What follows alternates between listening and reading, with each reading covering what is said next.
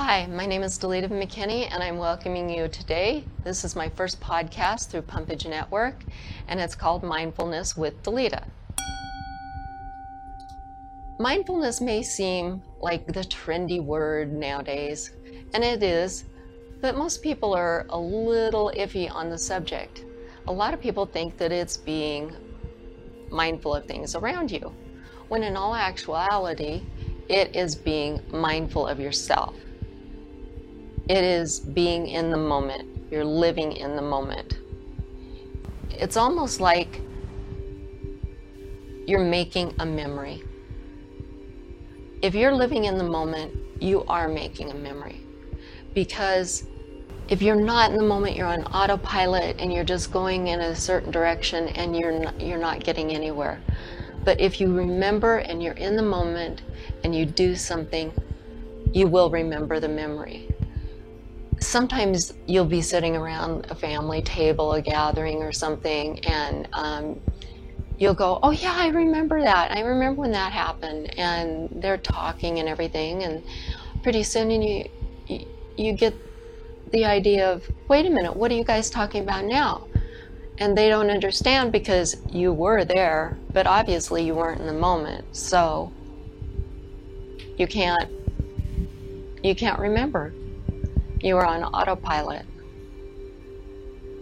Autopilot is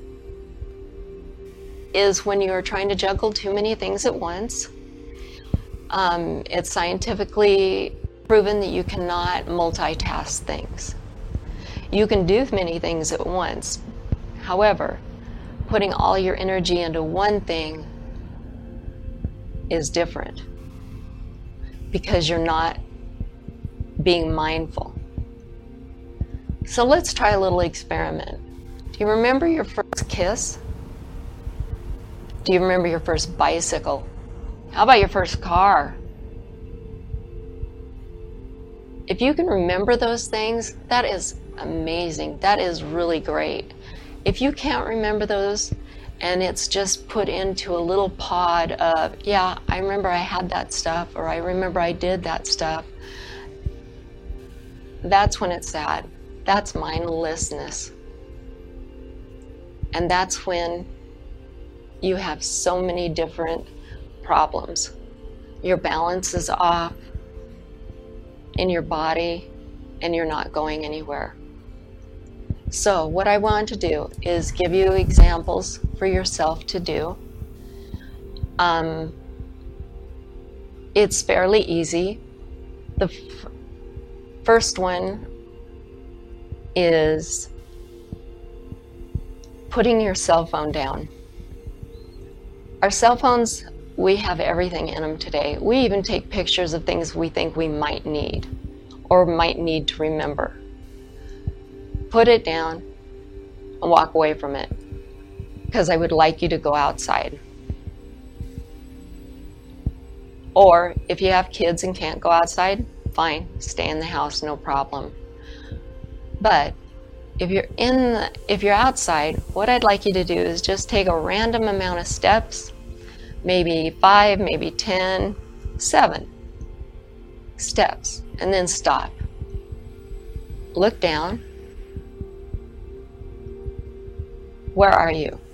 Are you on grass? Are you on cement? Are you on tile? Are you on dirt? And how does that feel? Because it's going to be a different experience each time. But when you're in the moment and you're seeing that you are right there, like let's say you're on grass. Okay, does my grass need mowing? Does it need water? These are things that are put into your head for memories. Now look around from where you're standing. Do you see trees or flowers or anything like that? If you do, what color are the flowers? What shape are the flowers? I have a tree in my backyard that I really don't like, but it has beautiful flowers. The bark is horrible, but the flowers are gorgeous. Now, if you're inside because you have a baby or you just need to stay inside. Maybe it's a rainy day and who wants to go outside? Look down where you're standing. Just right now. Just stand and look down. Are you on carpet? Are you on tile? Are you on wood? And then look around you. Is everything in its place? Or do you know? Does everything have a place? When you look around at the different items that you see, what are you seeing? You need to really internalize what you're seeing and how you're feeling. Like you see your grandmother's clock. That's amazing, because what that does is that brings back memories, not only of things in your past and life with your grandmother, but it means something. And you'll make a memory on top of a memory by just standing there looking at it. I know these may sound really irrelevant. However, I was not in the place where I could be in the moment. I was actually seeing a counselor, and we'll call her Abby. And the counselor I would go to weekly, and she says, "You're not living in the moment, you need to be in the moment." Well, excuse me, I'm here and I'm in the moment. What is the problem? I'm feeling high anxiety. I was feeling frozen. I didn't know what to do. And it was just impossible to understand why she was just sitting back, and saying, "Well, you need to live in the moment." Okay, so I read all the books that she gave me to read. I did the exercises that she wanted me to do. And I'm still struggling. One day, I was sitting on the sofa, and we had a small puppy that we rescued. And he was about the size of a full-grown Chihuahua at 7 weeks. The problem is he's a boxer mastiff. And so he was pretty sick, but he was laying on my lap one day. And all of a sudden, out of nowhere, I feel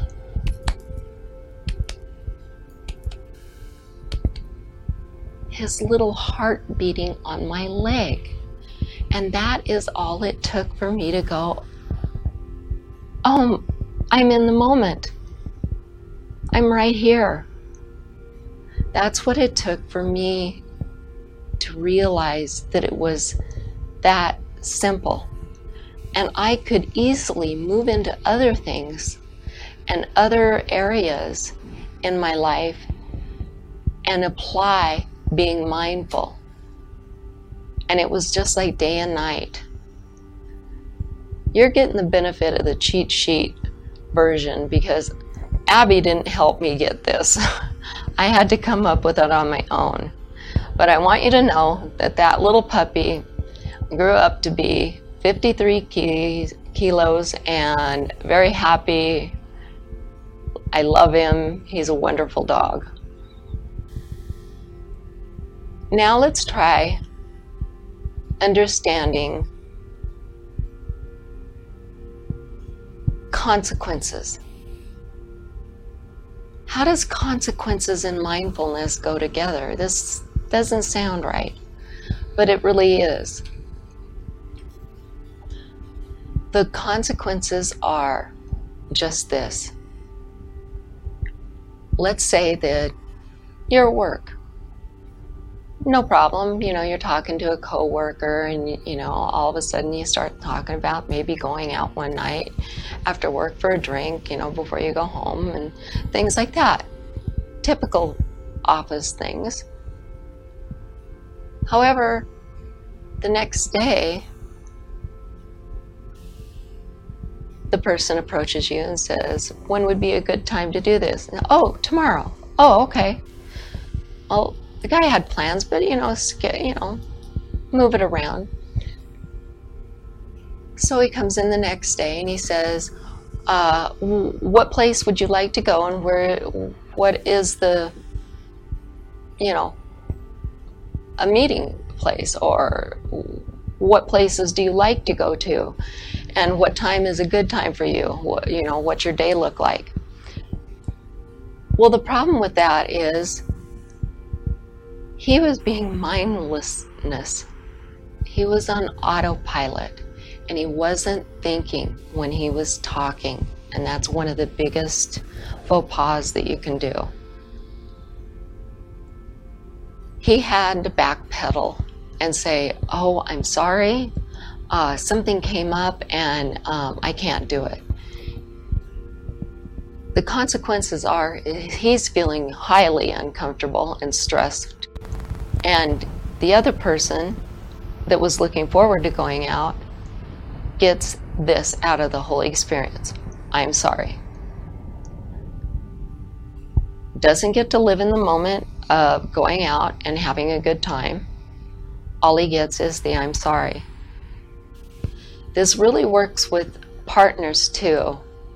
And I want to address this because I feel that this could help relationships.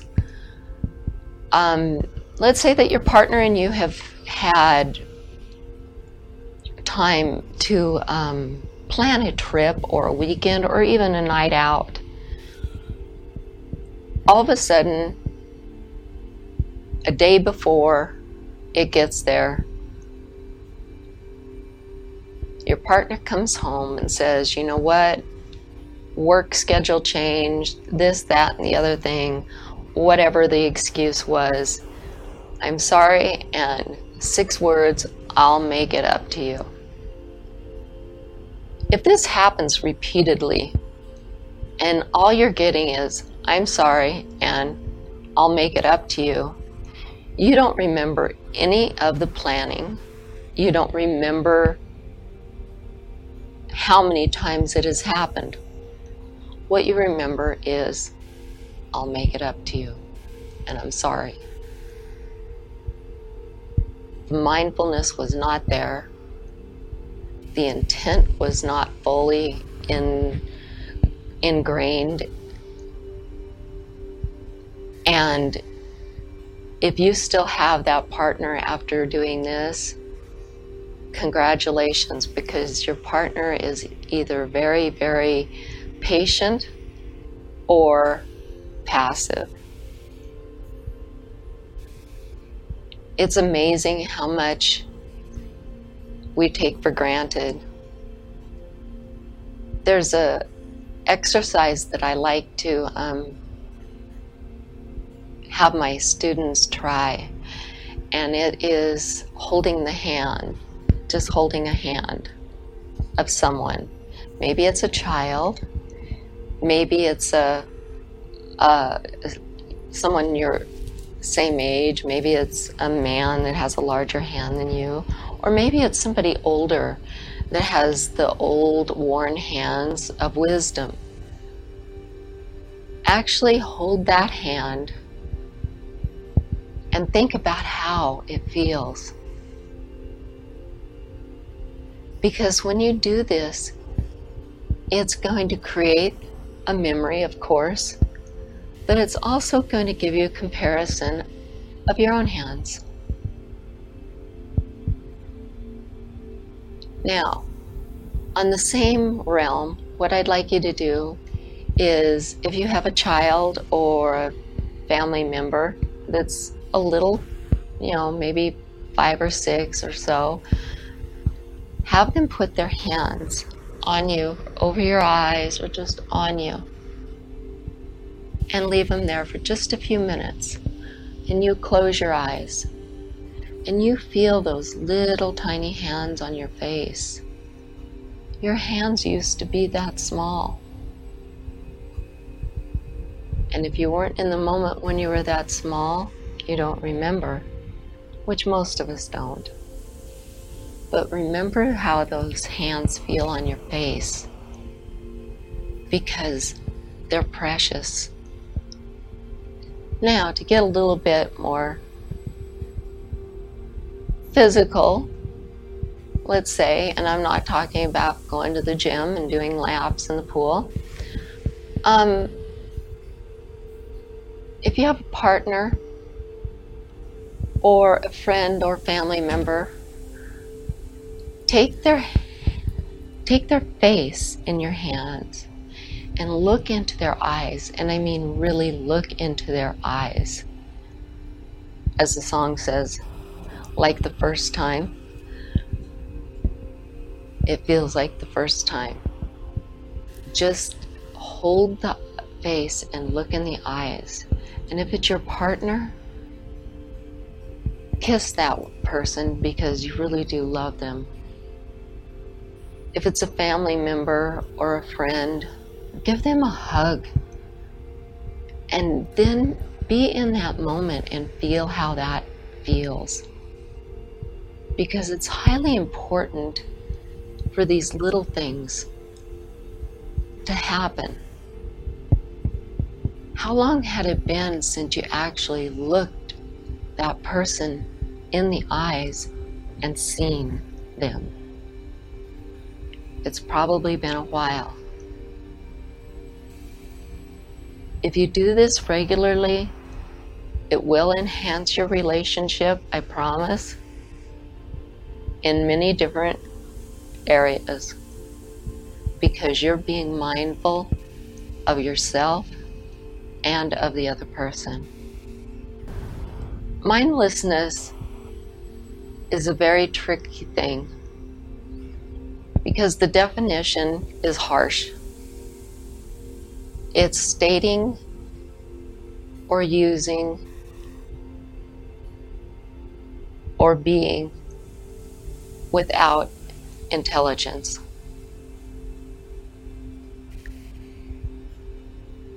So basically, if you're not in the moment and you're not there, it's going to be extremely difficult to move forward. One thing that seems juvenile, but I'm going to give you the hints that Abby didn't give me, is if you're having problems being in the moment, go ahead and do this. I see a pen. The pen is blue and white and has other color of ink. Move forward with that and say, I am doing the dishes. I'm washing the plates. Each thing progresses into a memory and will help you with your mindfulness. Okay? And like I said earlier, as soon as you get it the first time, it'll click and you will just take off with it and you will know exactly what it is. As I said before, it is one of the, actually it's one of the hardest concepts in meditation that I teach. And I teach it in different levels of foundation. There's 7 of them. There's centering and there's grounding, relaxation and breathing, posture, position, things like this. And not to mention the different types itself of meditation. So this is what I'm working up to, and I'd like you to be able to meditate like a pro. Until next time, I have one thing that I'd like to say is live in the moment and love it, and I'll talk to you soon. Thank you.